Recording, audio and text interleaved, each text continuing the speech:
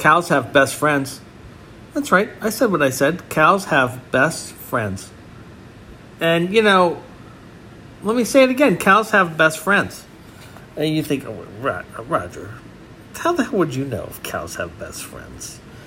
Well, in 2014, the University of British Columbia found that dairy cows displayed signs of stress when they were separated from their preferred partners. Now, let's go back a little bit. Imagine the people doing this study. Well, what do you want to do? I want to study cows. Okay, why? I want to see if they have best friends. Yeah, that's what they had to do this study, right?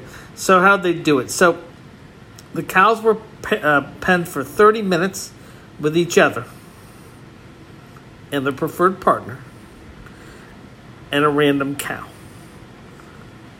Or no other cows. And check this out.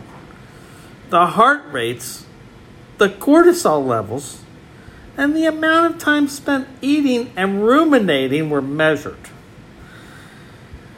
Cows penned with their preferred partner had lower heart rates and cortisol levels and spent more time eating and ruminating, which were all signs of lower stress. So, what does this mean? It means if cows have best friends and the best friends make them feel better, then you should go out and find a best friend. You need a best friend. You need your lower heart rates and your lower cortisol levels. You need some people to hang out with.